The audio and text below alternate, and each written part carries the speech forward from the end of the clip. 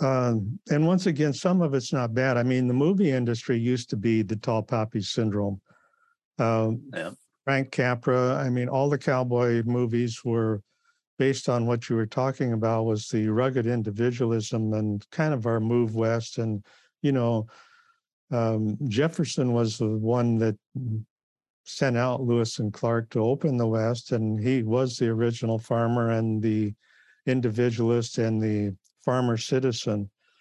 And he never could envision how rapidly that land would be gobbled up, Yeah. and the population would multiply so that we've lost his concept of the individual citizen, and his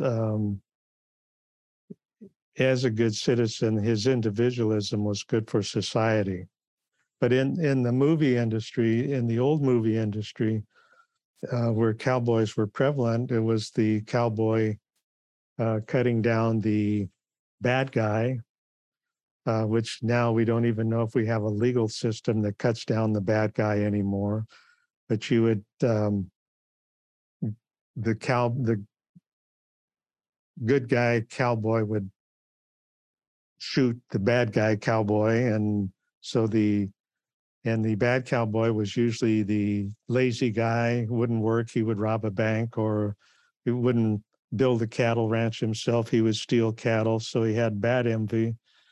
And the good guy was the cowboy that worked hard and eventually cut that person down. And when that happened, what happens to people? They feel good. They feel justified. They go out of the movie theater feeling very good.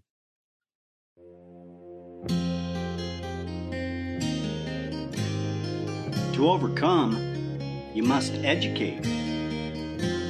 Educate not only yourself, but educate anyone seeking to learn.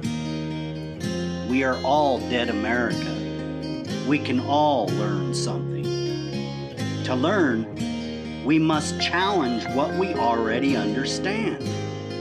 The way we do that is through conversation.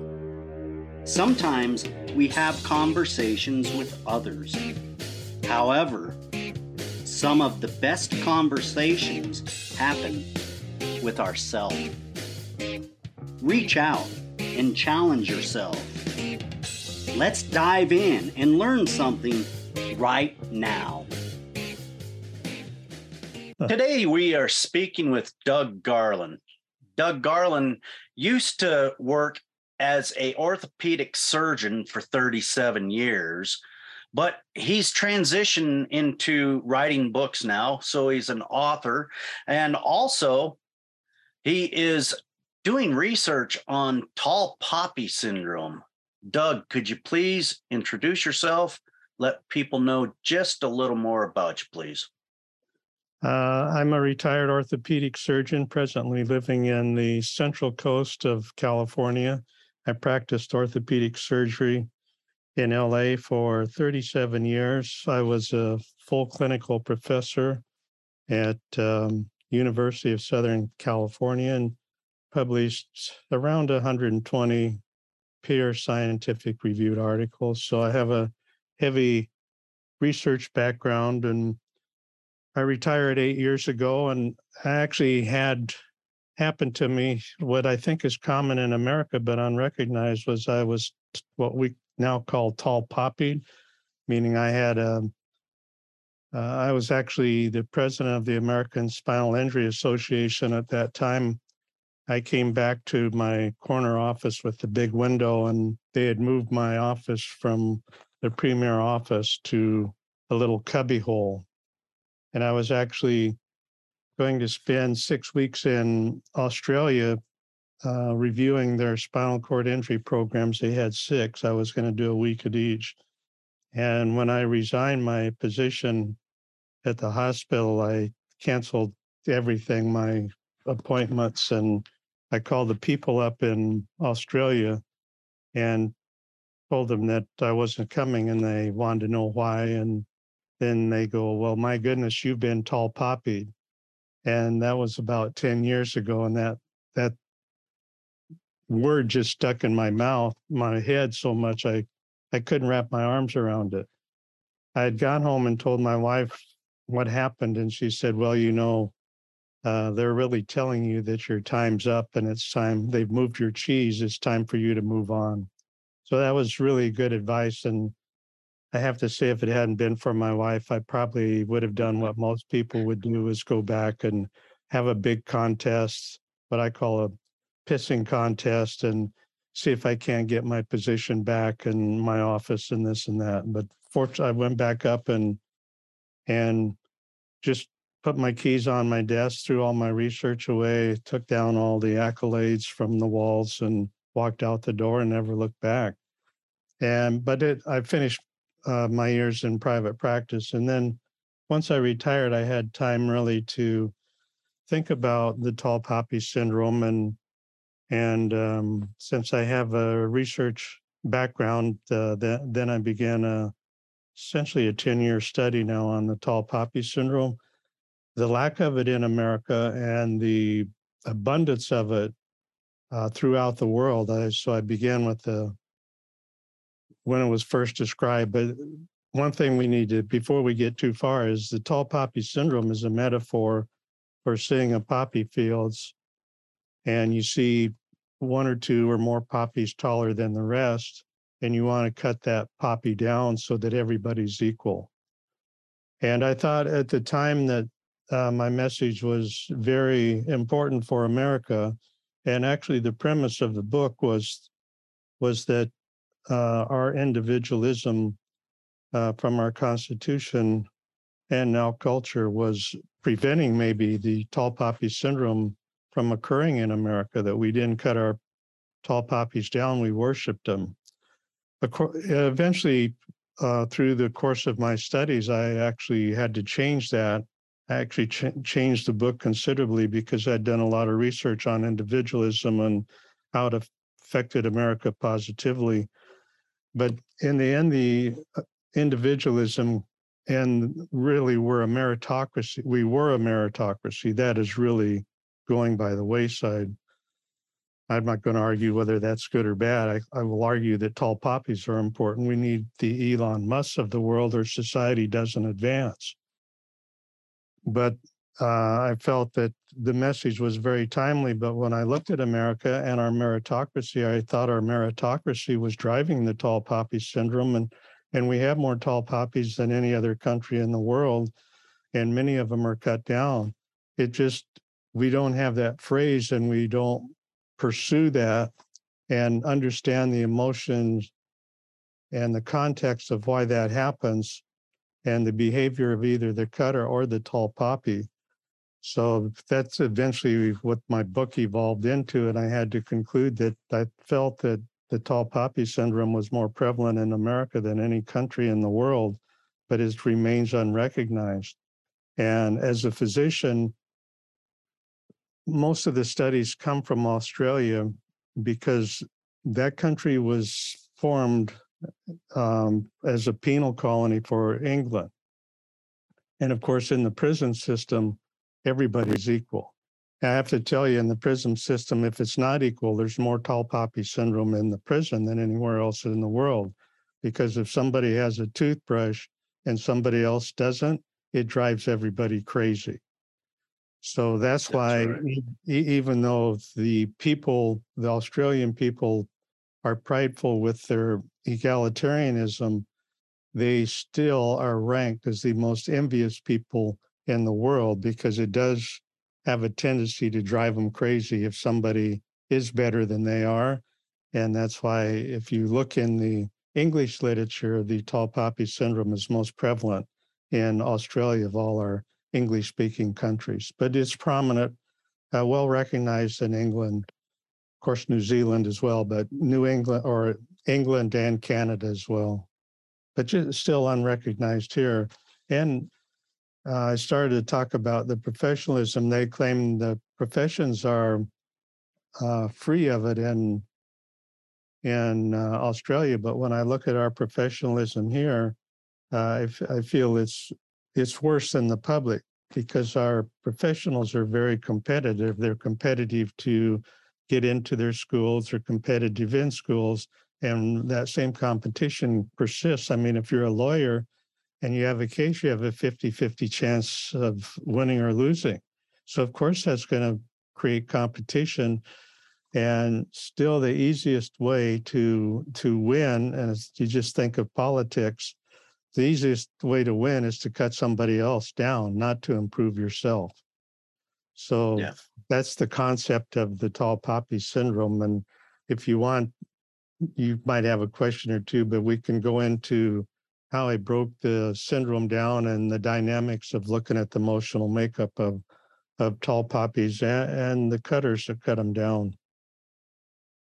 Yeah, excuse me. I found it pretty fascinating when this came across as a potential guest. It is something that I've been looking at for quite some time, this syndrome that's known as tall poppy syndrome. America, like you stated earlier, we've always been this individualist, and really before World War II, we've been agrarian people, kind of isolated, and we really took upon ourselves the nature of the rugged individual and self-sustainability. We don't find that anymore today, and it's really alarming. And I'm glad that you're bringing this up so we can highlight the awareness more about tall poppy syndrome. Let's get into the details of what you've found. And through your research, have you found that this is a generational curve thing where it comes upon a nation, and then, because if you look at the fall of Rome, is this why Rome fell? Let's get into some of the details of it. Well, that's what happens to all societies. I mean, all societies fail, and one of the reasons, the main reason, there's two reasons. One is they get lazy and they get prideful, and essentially, America is doing that. We don't want to work very hard. We want government handouts. We're losing our meritocracy, and we're taking people down in order to not have to work hard ourselves and improve ourselves. So I mean, I got into medical school, and the whole application process is completely different now. And we want to get rid of ACTs tests and SAT tests, and the colleges are dropping. They don't want to even be competitive to get the good students. When I went to school, it was the best of the best. We had 5,000 to 7,000 applications to our medical school, and only 78 got in. So, I mean, the competition was intense. And of course, I would think that we got the best students. But that's all drifting away from America. But it's, that's happened in Europe. We're actually following how Europe is kind of fallen from their greatness, so to speak. They're becoming very mediocre, and we're taking that same path. And it's hard to stay on top, just like it is in athletics. It's hard to be number one year after year after year. Everybody gets complacent. The most common cause of the fall of the tall poppy in my studies has been pride. You get hubris and you get to the top, and then you quit working and you work more on cutting other people down than you do on improving yourself. So, I mean, it happens in the business. The most common cause for a business to failure is pridefulness, either pride in the CEO or pride within the company that they just think they're better than everybody else, and they quit improving their products. They just steamroll it with marketing or something else, but they forget the customer, but also their product that initially got them there. So let's go back and so the tall poppy syndrome was first described in Greece by Herodotus, the Greek historian, And when you think about it, Socrates was tall poppy, and they came next to uh, Livy in Rome, who was the great historian there. Uh, Herodotus used wheat to do the metaphor, but Livy was the first one to do actually the poppy itself. And it was in the context of from 750 BC to 500 BC, Rome was actually ruled by kingdoms. And in the seventh kingdom was Tarquin the Proud. And that name itself is going to tell you what's going to happen, because he cuts himself down because of his pride. And that's his rule is the end of the kingdomship in Rome. But he had a son, Sextus, who was at the neighboring town governing it. And he was having difficulty governing. So he sent a messenger back to his dad. His dad walked into a poppy field and lopped off the tall heads. So the son knew exactly what he needed to do was level the heads of all the people that opposed him. Now it's described both in Greece and in Rome in government situations, and lopping off the heads of the competition within society. And that's continued from the time those two countries or rulers did that into the present day. If you look what's happening in China now with Xi is lopping off the heads of the opposing people as he assumes his third term. And then the first emperor did that, the first emperor of China, and Genghis Khan was a very, very big leveler. Genghis Khan was, when he conquered a village, if anybody was taller than the axle of the wheel, they were lopped off. He didn't want any old people thinking of old ideas. He wanted fresh minds that he could impress his rule upon. So it's continued. I found it in every society with a different name, maybe a different cultural context, but it's been present throughout the world almost from the beginning. So the first thing, that's the first thing you have to understand, that everybody's aware of it but us. The second thing is, in order to be cut down, you don't need to be a tall poppy. So I broke it down into peer to peer.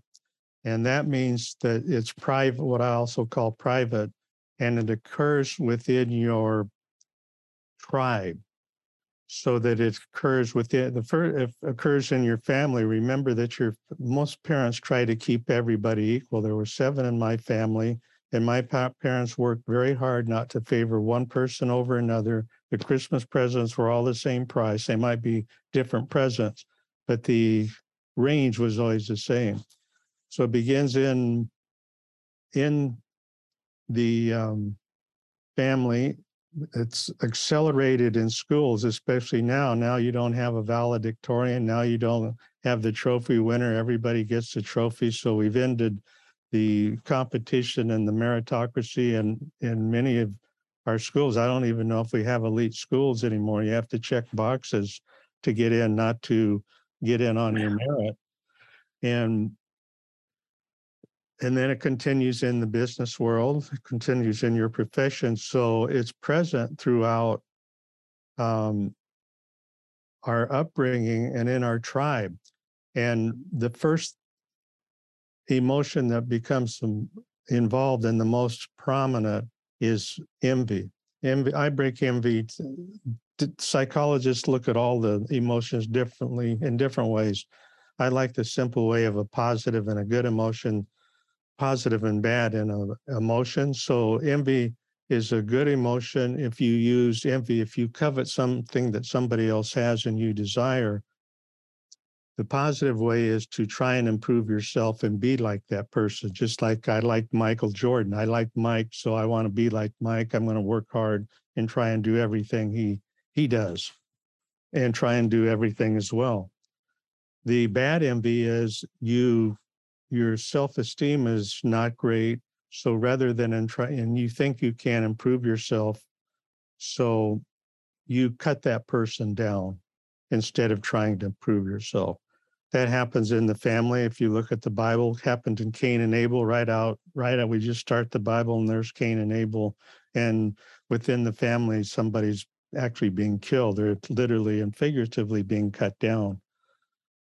So that's the peer. So the cutter emotion, main emotion is bad envy, but of course, anger, and we mentioned earlier, laziness, you just don't want to work as hard as the next person, either in your family, in your school, in your job. So rather than improve yourself, you try and cut that person down.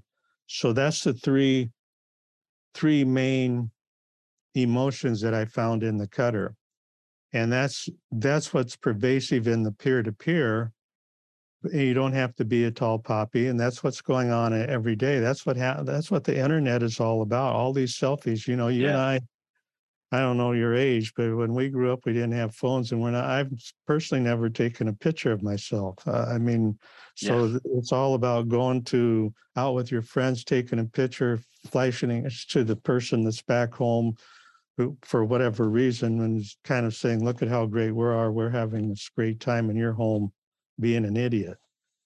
So that's kind of the nutshell of the tall poppy syndrome in the peer-to-peer, or how it works out in our tribes. The public tall poppy syndrome is a different concept. You have a true tall poppy, and the cutter in this instance gets to cut down the tall poppy because they feel justified, which is a key concept. The cutter makes a decision, a conscious decision, that tall poppy doesn't deserve to be that tall poppy. This is an important concept, which we're going to come back to. But what makes the cutter make that determination is egregious activity of the tall poppy. And what are those egregious actions? The three most common are pride, hubris, lust, and greed. And if you look at all the media types, that the Harvey Weinsteins and the media, Matt Lauer, and the people that have been cut down in the media business, it's almost all three of those combined. But as I mentioned earlier, CEOs of companies, I mean, Steve Jobs was very prideful, and he was cut down. And the board cut Steve off the CEO position of Apple the first time around. Of course, he did some tremendous growing, and when I have a chapter of tall poppies. Every tall poppy that I reviewed every tall people that I considered a tall poppy, every one of those people were cut down sometime during their career, and one.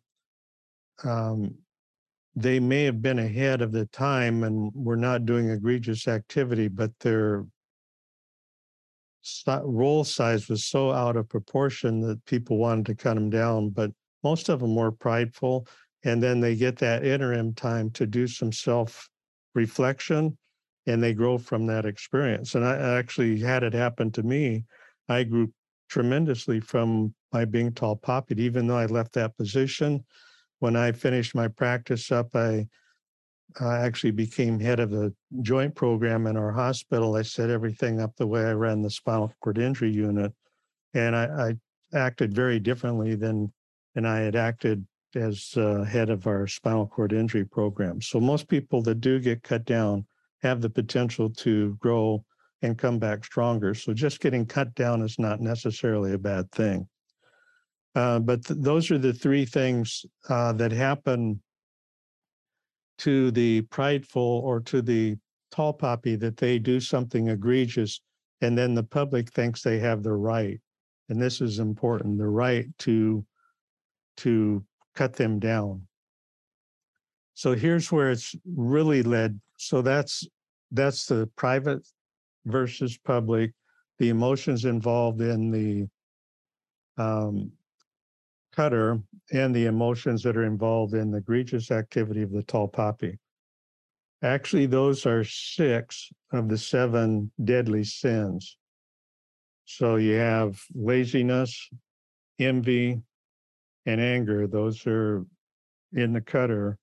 And within the egregious activity of the tall poppy, you have pride, lust, and greed. And the only one you're missing is gluttony.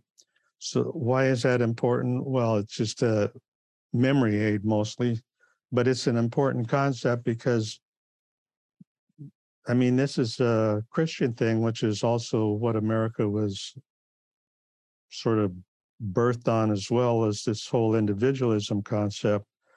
And in Christianity, instead of thinking of emotions as positive and negative, we look at virtues. So the opposite of envy would be kindness. So if you are cut down, or see, you need to look at your behavior and maybe figure out what emotion was involved. I like the positive, negative aspects, but if you look at the Christian aspect, it's the virtue. Look for the opposing virtue. And why this is important is just as my thinking has evolved in trying to make a nice package so people understand this really complex metaphor, is that Buddha has this very important concept. He has, in the emotional makeup, he has the near and far enemies. So if you think of England and kingdom, the far enemy would have been France, and you knew that enemy.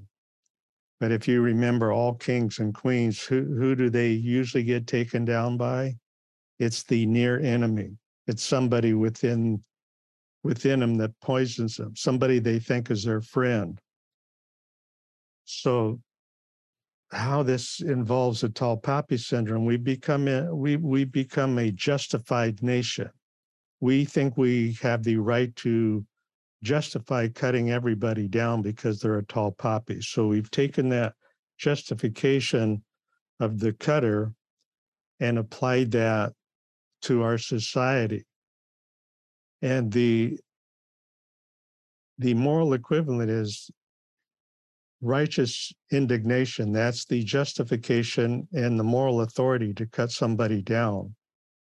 But the near enemy to that is self-righteousness. And they don't have that moral justification. They have, their thinking is not right. They don't have the science behind it or the moral justice. But if you look at our society now, we're social warriors, and most of it is self-righteousness. It's not righteous indignation.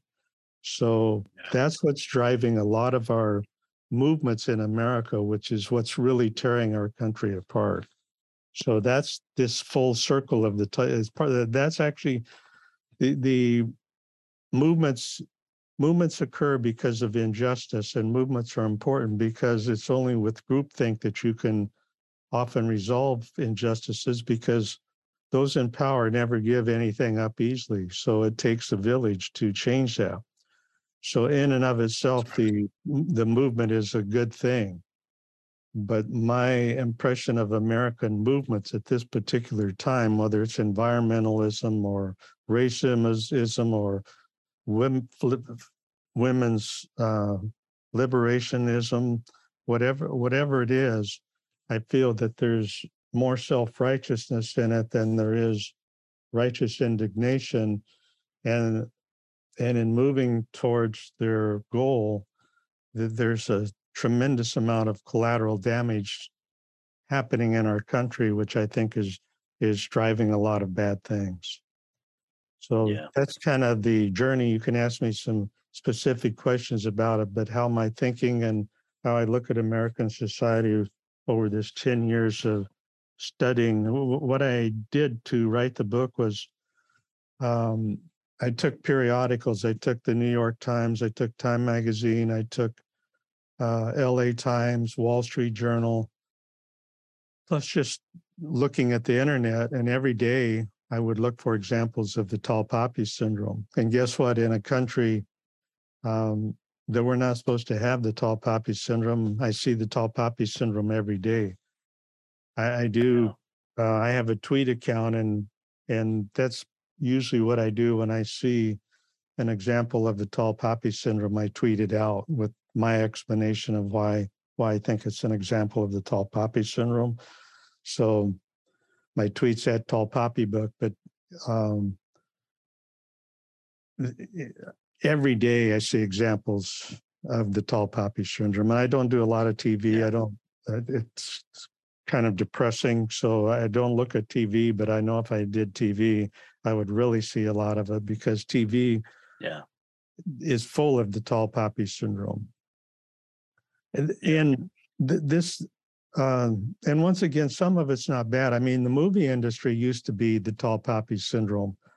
Frank Capra, I mean, all the cowboy movies were based on what you were talking about, was the rugged individualism and kind of our move west. And, you know, Jefferson was the one that sent out Lewis and Clark to open the West, and he was the original farmer and the individualist and the farmer citizen. And he never could envision how rapidly that land would be gobbled up and the population would multiply so that we've lost his concept of the individual citizen and his as a good citizen, his individualism was good for society. But in the movie industry, in the old movie industry, where cowboys were prevalent, it was the cowboy cutting down the bad guy, which now we don't even know if we have a legal system that cuts down the bad guy anymore. But you would, the good guy cowboy would shoot the bad guy cowboy, and so the bad cowboy was usually the lazy guy, wouldn't work, he would rob a bank, or he wouldn't build a cattle ranch himself, he would steal cattle, so he had bad envy. And the good guy was the cowboy that worked hard and eventually cut that person down. And when that happened, what happens to people? They feel good. They feel justified. They go out of the movie theater feeling very good. On the other hand, you could have the emotion called Schadenfreude. Do you know that word, Schadenfreude? So only from researching you. Very interesting, though.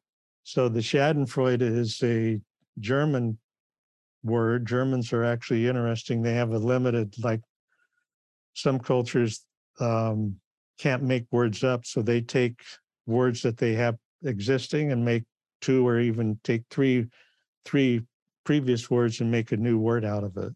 So it's actually pain and joy, Schade and Freude, Schaden and Freude. And they combine that and make Schadenfreude.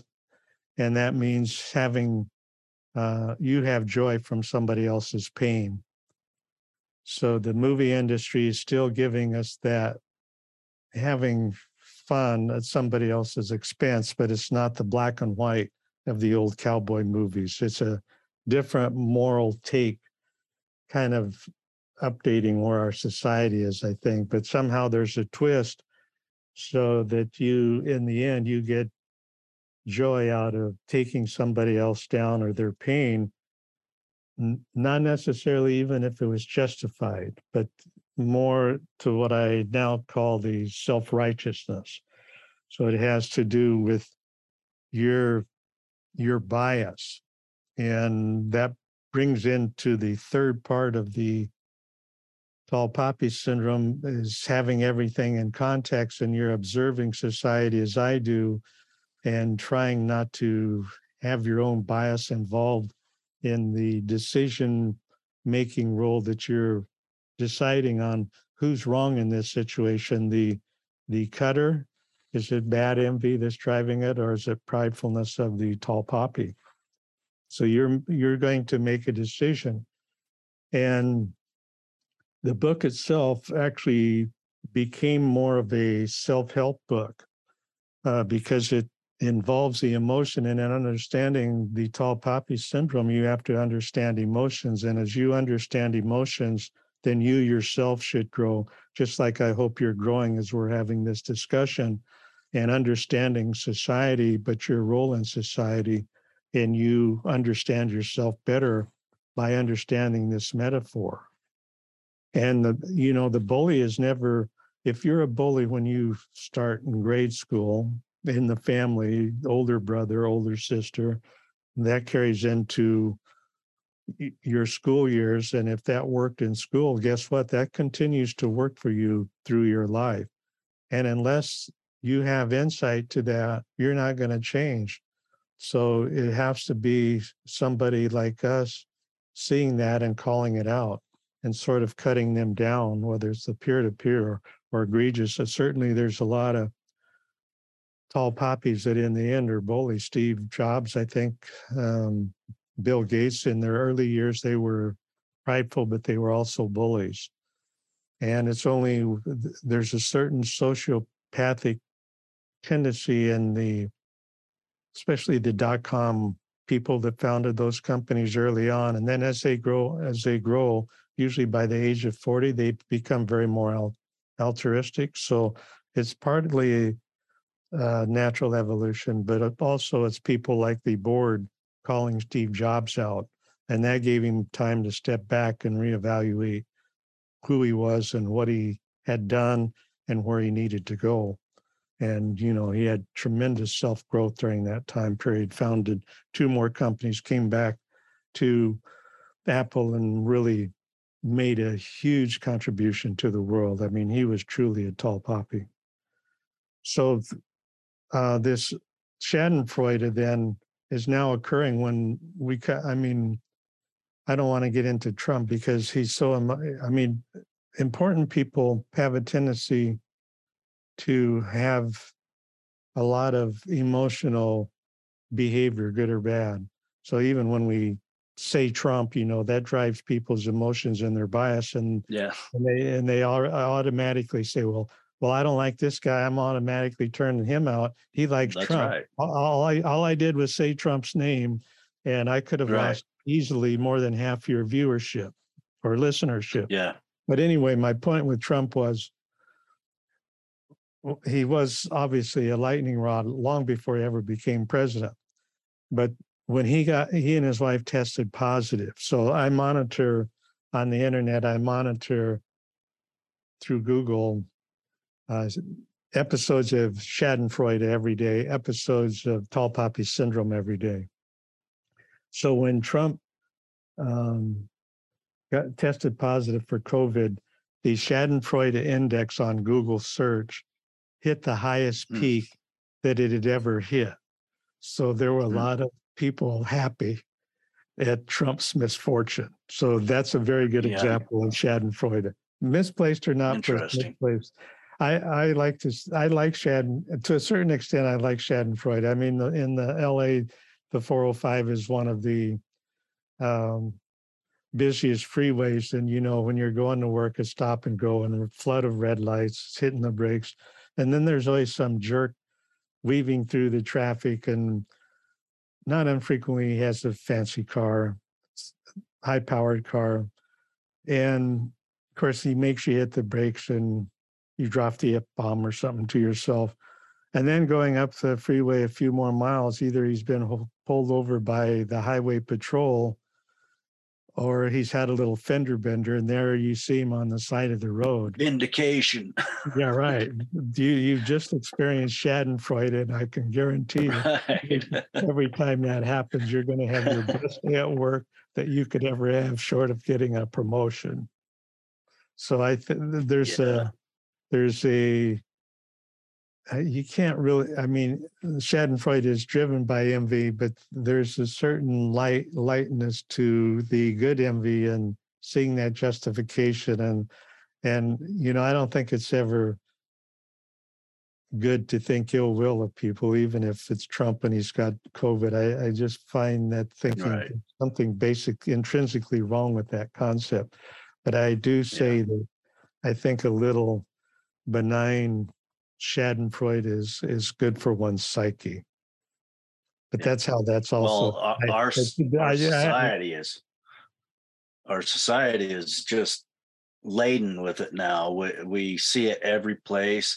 And like you said earlier in our conversation, nobody's really aware of this in America, that they're even doing it. That brings me to I don't want to lose that point. That's why I would like to tie Schadenfreude in, because Schadenfreude is a little bit more recognized than the tall poppy syndrome. But if you see Schadenfreude or you experience Schadenfreude, chances are there was the tall poppy syndrome preceding the Schadenfreude. They go hand in glove. And Richard Smith, who is one of our more recognized and acclaimed emotional people, and he studies envy. He wrote a book on Schadenfreude, and I don't think he was aware of the tall poppy syndrome, but most of the cases in his book of describing examples of Schadenfreude all were being preceded by the tall poppy syndrome before the people actually then had the experience the Schadenfreude, the happiness of somebody's failure. And that just cemented to me that here we have some awareness of Schadenfreude, but we don't have awareness of tall poppy syndrome, which frequently precedes it. So you need to think, if you see some happiness, if you experience some happiness about somebody's downfall, that's your first clue that you need to look further at what the context of this was, and was the tall poppy syndrome involved, and what is the context of the tall poppy syndrome, and was it the cutter who had low self-esteem, or was it an egregious tall poppy, and what's your own bias and your feeling and why you had happiness from this. And I can tell you that you'll grow from that experience the next time it happens to you. I rarely experience happiness at somebody's downfall. I can tell you right now. I don't care who it is. I don't care if I have a great distaste for that person. I just don't like to see bad things happen to bad people or good people. Yeah, especially if you've experienced that yourself, you should feel more empathetic in nature towards others when it's happening to them. You know, the shock jock era, you know, it's really hit us hard. And since that time, you know, we've allowed ourselves to, by authority, be okay with us living the way we live today. And it's kind of ties into a study done back in the 60s where they had a teacher and a learner. Stanley Milgram is the person that did this study. And the teacher was the reason for this study. Basically, the authority tells you to do something. Well, you feel it's justified then because a white coat person told you to do this. So how far will a society go? And this was experiment based on the Nazi concentration camps and how they used the Jewish people to perpetrate a lot of these horrendous acts against the Jews. So this is a good example of where they've put people against people, basically. That toothbrush thing. Well, why does he have a toothbrush? You know, and they've really had studies for a long time about these psychological issues and how we deal with emotional intelligence and the ability to sort out for ourselves, is this right or is this wrong? And why is it that we need authority to tell us if it's right or wrong when we already feel inside of ourselves that this is right or this is wrong? Well, that's there's two things I want to mention with that. That it actually becomes part of this self-righteousness that I'm talking about, which is we're confusing the true moral authority and the study in talking about self-righteousness. And the other part, that's the near enemy, and we're thinking that individualism and that we're as smart as they are is not necessarily good thinking, number one. But here's the problem that nobody seems to talk about. There's the individual good and there's the public good. So when you look at COVID, for example, the public policy sometimes butts against the individual policy. And they did not do a good job explaining the difference between the public good versus the individual right. For example, if we didn't come down hard on polio and make everybody take the polio vaccination, we would have never gotten to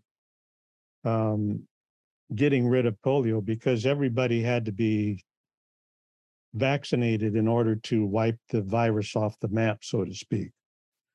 So people forget that took us 5 years to get that vaccination. And the first vaccinations that we put out, the original company that did the research and development, they made some mistakes too. It's just common when you're starting something new to have problems.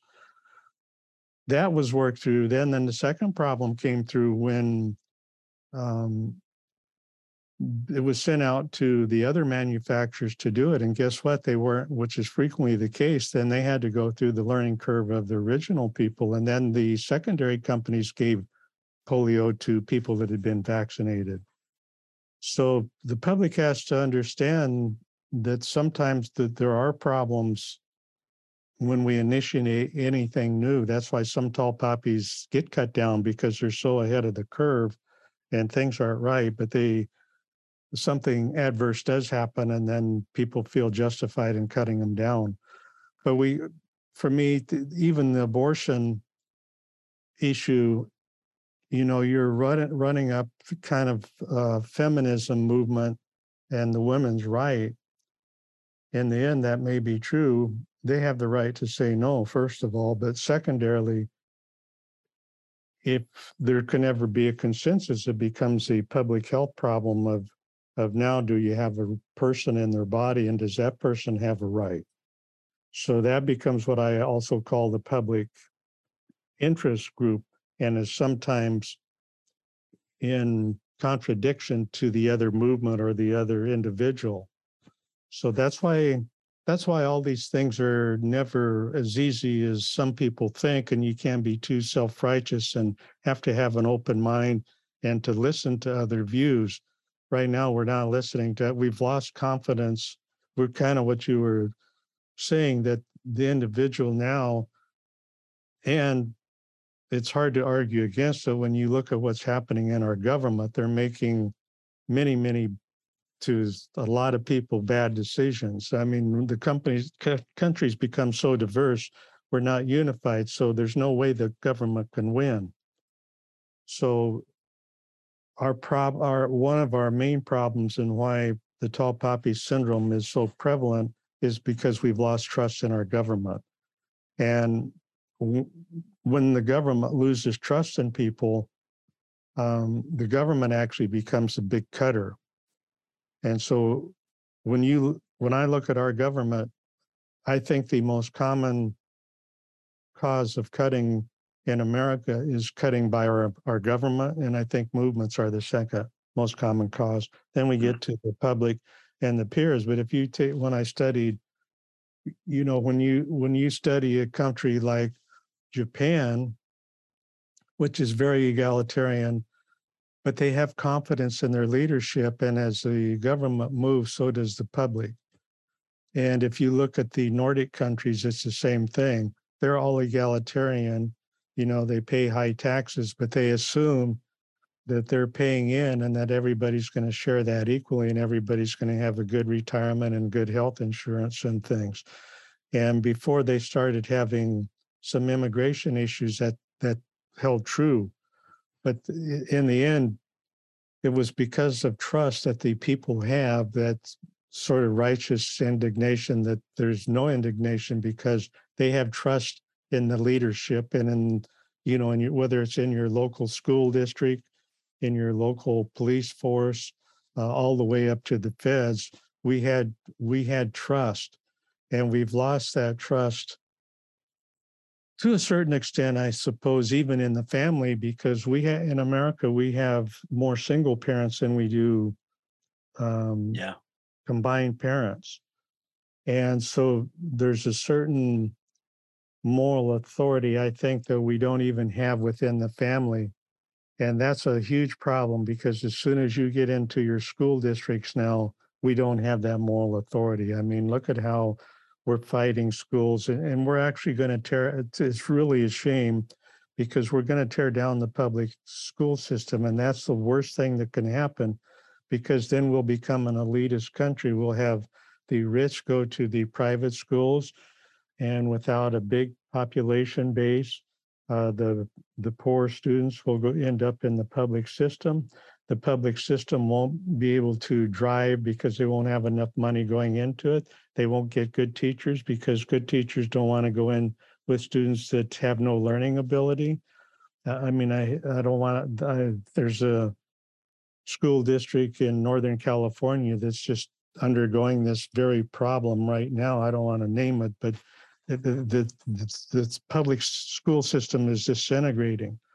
And that's happening now throughout our country. And the basic problem is trust. We don't trust our school board. We don't trust the teachers that are actually teaching. And that's happening in our police forces, in our local government. That's right. It's a terrible problem. So in the end, it's a huge macrocosm of the tall poppy syndrome. Everything that's happening, I can boil down into one form or another, how it's a microplay on the tall poppy syndrome. It's a reflection, I think, of our society. And I don't know why the tall poppy syndrome concept can't take off. I think we'd be better off as a country if we understood what we were doing to our country and ourselves. Because all this individual, the movements, I mean, it's like the internet. The internet had a lot of good things, but it's becomes more and more me, and our country is becoming more and more me. It's not becoming more and more us. It's becoming more and more boxes. We're losing sort of what we had because there were our strength. There were some wrongs in it, but we're emphasizing our wrongs, and they're being overemphasized, and it's like they think it's a zero-sum game, that now they got to have their rights back and more rights because they lost rights, and our rights are being diminished. And for goodness sake, America is a country of abundance, not scarcity, and it is not a zero-sum game. And in our country, there's plenty for everybody, and we should be making room for everybody. That's right. That's Amen. Right. I agree 100%. Doug, it makes me think about the French Revolution, and when Marie Antoinette let them eat cake. And what really happened is they raised all the little poppies up and cut the big poppies down, and literally off with their heads. And this scares me, because I look at the parallels there between what America's going through right now and what was happening, and then you see in the media these things. What was that? Purge, the Purge. Movies like this, and the animosities towards one another, and all of these facts are adding up to some sort of rendition or type of revolt, and it's not looking good. And both sides here in America and all sides have added to this disflavor, this disharmony. And when we have our leadership up there on national TV during state addresses acting like children, it's pretty bad. Yeah, And I agree. it's scary. But What do you see? What do you see coming down the road for us with this sort of tall poppy syndrome in America, and people not being aware of what's actually happening? Well, so 2 points. First, my book is actually the world history of me looking at world history through the lens of the tall poppy syndrome. So I take the French Revolution, or the kingdoms of England. I have Eleanor of Aquitaine. So I like Julius Caesar. So of course Caesar was tall poppied. So I go through these world events, and I take various countries and look at the history of the country and show events and show how things evolve. So I actually do that looking through the tall poppy syndrome lens. And there, in medicine, part of my book, the first draft of the book was about a third of it was how to become a tall poppy. And at that time I was doing it. There are 10,000 self-help books a year. And it might be cooking, but I mean, if you look at our bestsellers and stuff, it's self-help. It's how to be a better person. Yeah. And I made the conscious decision at that time that those weren't helping, or why would a cook? I don't know how we can have so many cookbooks and they're always bestsellers, one right after the other. There's only so many ways you can make a potato or something, but I made the decision that those books are very inspiring, but there's no transformation. So I got out of that business. I threw that away, and I also came across Tolstoy and Anna Karenina, and he made the statement that all happy families are happy the same, and then all unhappy families are unhappy for different reasons. So if you're doing self-help and you look at the 7 habits of highly effective people, which is about the only, I actually like the period when we went through emotional intelligence in the 90s. I don't know why that died out, but I wish it would come back. But I mean, I truly enjoyed the 7 habits of highly effective people by Stephen Covey, which somebody else did too, because the last time I checked, it sold like 25 million copies. But anyway, there's only so many good things you can say about good things. It's like how I can tell you how to live to a certain extent a long life, wear your seatbelt, don't eat salt, exercise. There's basic things that you can do. And so in medicine, we don't learn from healthy people. We learn from sick people, just like COVID, the advances we made through COVID, making the new type of virus, the NRA, the segments instead of the attenuated or the live virus and stuff. So I went back to the medical model of I'm learning from disease, and we can't cure a disease if we don't know the disease. So we have to know what you're not going to kill diarrhea if you don't know the cause of the diarrhea. So you have to understand what's happening with any disease entity. So so my last draft of the book was completely different from the first draft, which, remember I mentioned the emphasis was, I thought it was on individualism, and I was going to describe that and our American history of that and how to be a tall poppy, you're probably a good individual. But it took the opposite role of a diseased country, a country full of the tall poppy syndrome. And here's what that disease entity is. And here's the emotional problems that make it up. And if you understand the disease and you understand the emotional makeup, you can understand what's happening in our country and how to rectify it.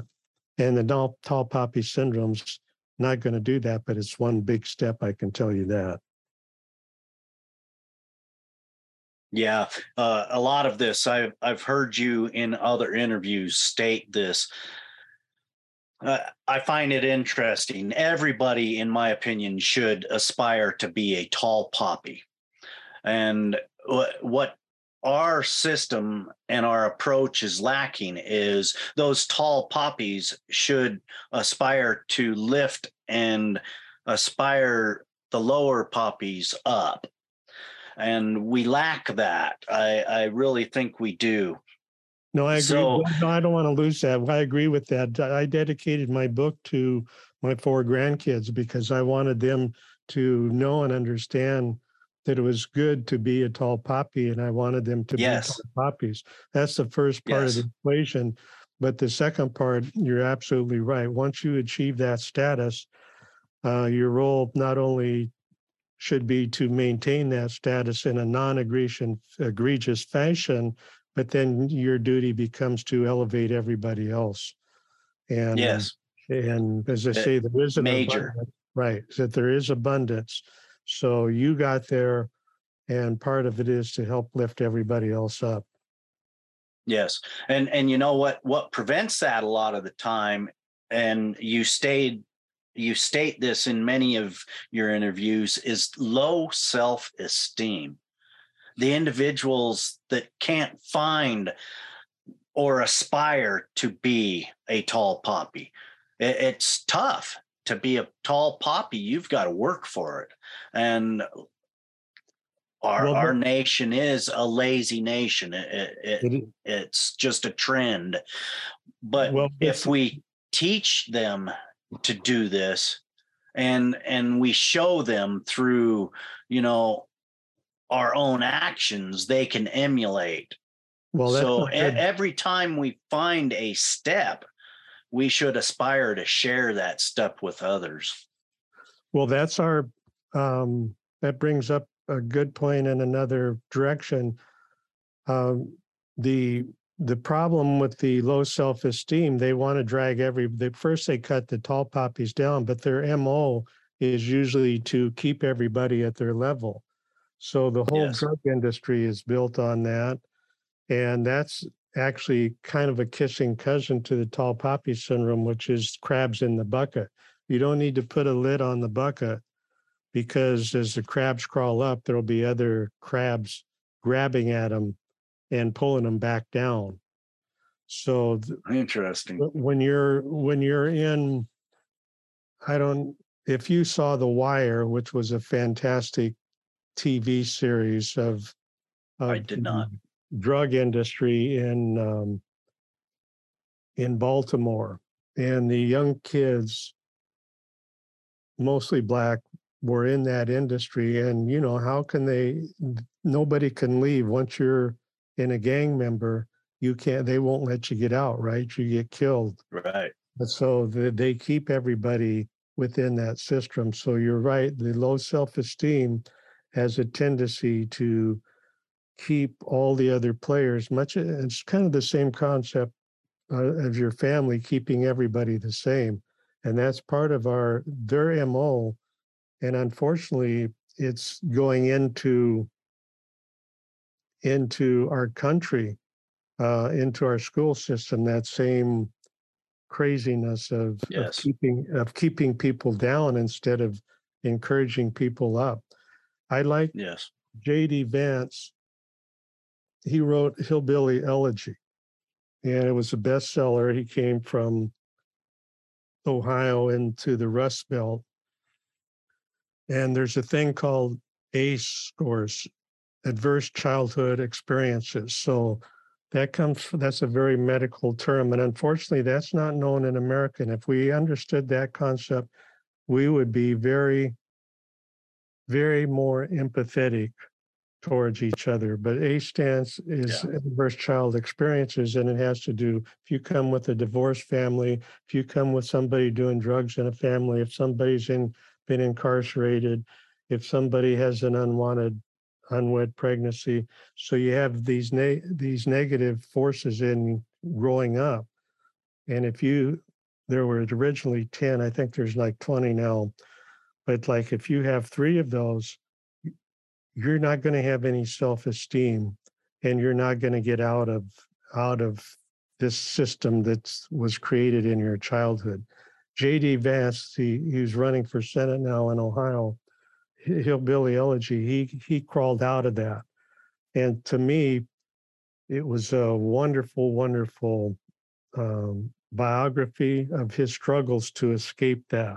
And I don't even Yes. think he knew what ACE was, but as a kid, he figured it out. His mother was divorced and doing drugs, and she married again and brought in a second family. And that second family was all low self-esteem kids. And of course, they tried to drag J.D. Vance down to their level as well, doing criminal activities and stuff. And he had the foresight to move in with his grandmother and get out of that environment. And that's really what saved him. But it's a fascinating story of kind of the concept of you're talking about, but the low self-esteem and the crabs in the bucket, which actually there's a series on one of the cable or streaming channels. I think it's now in a second or third season on crabs in a bucket, but it's about the same concept. And I have never watched that, but I think getting that syndrome out, if they're doing it correctly, and eventually segueing into the tall poppy syndrome, that maybe people will see some of the light and not be negative and thinking on the positive side of the virtues. You don't have to, or emotions, you don't have to know the virtue, but if you think about positive envy, which is what you're talking about, emulation, seeing somebody better and improving yourself, and not only do you lift yourself then, but a rising tide lifts all boats. So you're going to lift America with it. That's right. Yeah, I love it. I'm living proof myself. I came from that lowest self-esteem family, and I noticed as I started to aspire to climb out of that myself, my family, they don't really hang out with me anymore. They don't like to talk to me because when I talk to them, I want to lift them up. And apparently they're not ready to do that. So it's a game you have to play, but you can do it. You've got to aspire to be better than what you think you can be, and then reach for that. It doesn't matter how long it takes. It doesn't matter how much money you have. It doesn't matter what type of people you are hanging around right now. If you aspire to be better and you work on it, you'll figure it out and you'll do it. And that comes to the point of you're either a lazy person or you're an ambitious person. What do you want to do in the world? And don't allow others to tell you what to do with your life. Experiment, educate yourself, and transition into something that's inspiring for others. Dr. Garland, do you have any call to action for our listeners today? Well, naturally read my book, but you don't have to. It'd be good to read my book, but if you actually just went to the website, Doug Garland, DougGarland.com, and the book will come up on the website, click on it. And if you just click on the reviews, you'll understand what the book is. I mean, the reviewers frequently say it's a self-help book. So you need to start somewhere. The audiobook, I had a very wonderful guy read the book. I mean, all this was new to him. It was one of his hardest things. There's a lot of medical terms, a lot of foreign terms in it. It's kind of a semi-intellectual book, but he became a real convert to it, and because it took him so long to be able to read it. I mean, he had to do a lot of research every time he'd read 10 pages of what he was really reading. So he really got into it, and I think that's a transformation that the book has that I was looking for, that I wasn't seeing in the bestsellers. It's not a bestseller, but I think it's a transforming book. It's a transforming concept. I think most people that read it, keep an open mind, will be better off for it. I mean, even when when I wrote the last paragraph, which was one of my favorites, was, what's required or what's the books to read. And the problem I had was I couldn't say any books. I forget how many I said I read. I read a lot. One year I read 50 books, but it took me 5 years to write. And if you're going to write, you have to read a lot. So I did a tremendous amount of reading, but a historical reading, books on emotions, everything. And the problem is there's no book like my book. And even the research is not like my book. The problem with psychology research are doing like the study that you talked about in the classroom, where they take a situation and they try and do a twist to something to almost trick the person. And those, for me, are never good studies, because that's not how society works. You just want to take a township and look at how much tall poppy syndrome occurs in that town, not tricking people and telling them you're testing them, because as soon as you do that stuff, you create a bias. So because of that, I didn't even like most of the psychological studies, which this is a psychological social entity. So there was really no one book that I felt you could go to kind of as your guide to read that. And I hope that mine kind of filled that need, that emptiness that's out there. And so, just skimming, I think the reviews will help people. So if you do that, we touched on it. I mean, it's really talking emotional intelligence. And we had the early movement in the 90s, whether emotional intelligence was more important than IQ intelligence. And in getting along in life, it is. And that message has got lost. It didn't get carried through. And I'm trying to reemphasize now where our society is and how this self-righteousness has replaced righteous indignation, and our emotional configuration is very wrong presently, and we need to get on the positive side of the emotions. I really agree with that. I like religion, but I don't want to get too religious.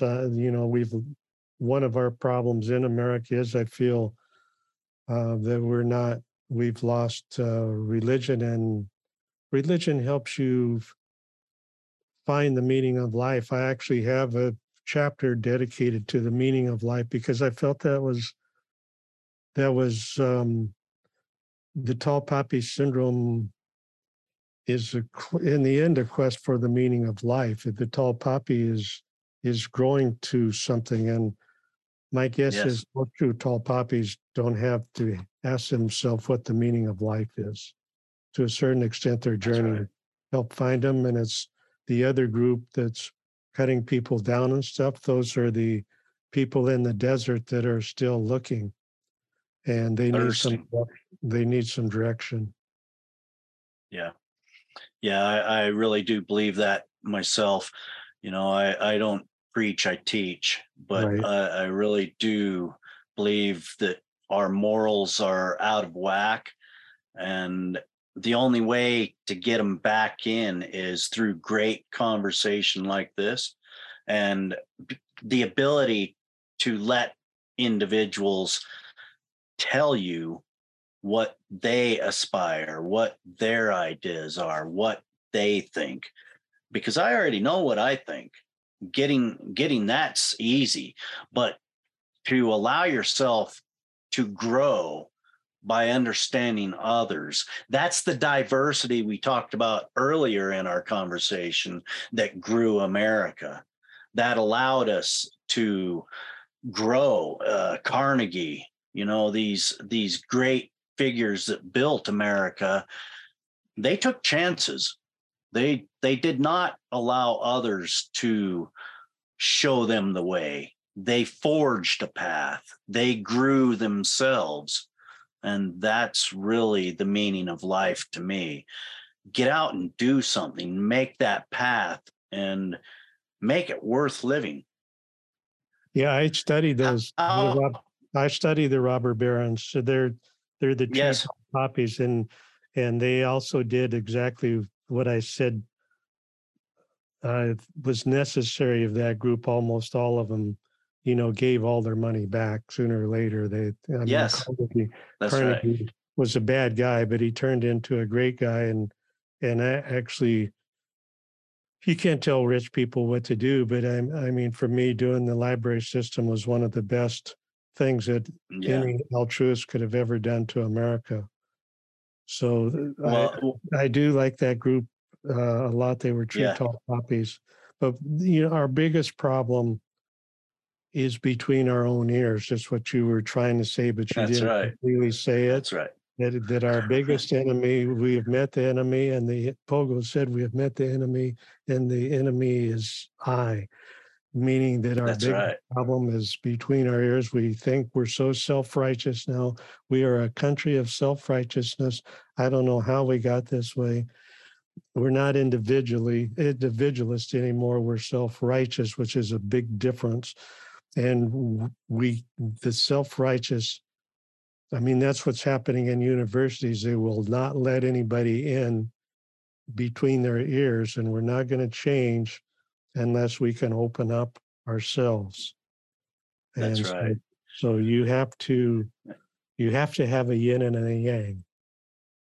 Interesting enough, Doug, I was in Walmart a few months back, and I live in a very small town, and my local librarian happens to be partially involved with the school and the multiple different positions. And she said, I don't know what you're doing, but trying to change things around here, it's not going to work. We've been doing it this way for 40 years, and that's how it's going to maintain for the next 40 years. Just, well, interesting. That's a good way to see life, and that's a good way to keep people in the dark, Yeah. because a rolling stone gathers no moss, but if you're setting, you're covered with moss and you can't see the light of day. So how can people get a hold of you and connect and get more information about you, Doug? The best is my website, which I mentioned, and the best way, I mean, as far as I'm concerned, to learn about the tall poppy syndrome, you don't have to follow me on Twitter, but I tweet out. I just go in bursts. I essentially tweet out every day, but I may do 3 today or 3 or 4 tweets in a day. But I tweet examples of the tall poppy syndrome, which is essentially what the book was about, only with the historical perspective of, the people that write history are usually the victors, and they have a point of view. So most of the people, if you read the reviews, enjoy the history perspective and looking at history in a different light, which is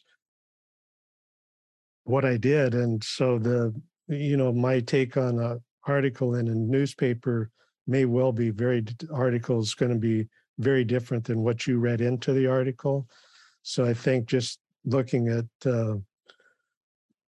my tweets at Tall Poppy Book is a very easy way to segue into My Thinking and the Tall Poppy Syndrome. And if you like that, then probably you would like the book. But I think anybody that reads the book, I think will be a better person for it. It's a real growth book. All right.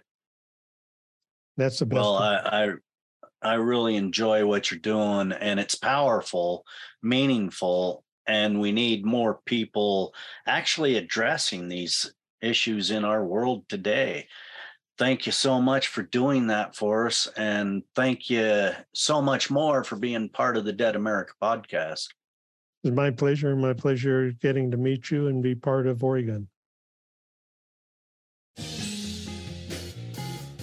Thank you for joining us today. If you found this podcast enlightening, entertaining, educational in any way, please share, like, subscribe, and join us right back here next week for another great episode of Dead America Podcast. I'm Ed Waters, your host. Enjoy your afternoon, wherever you may be.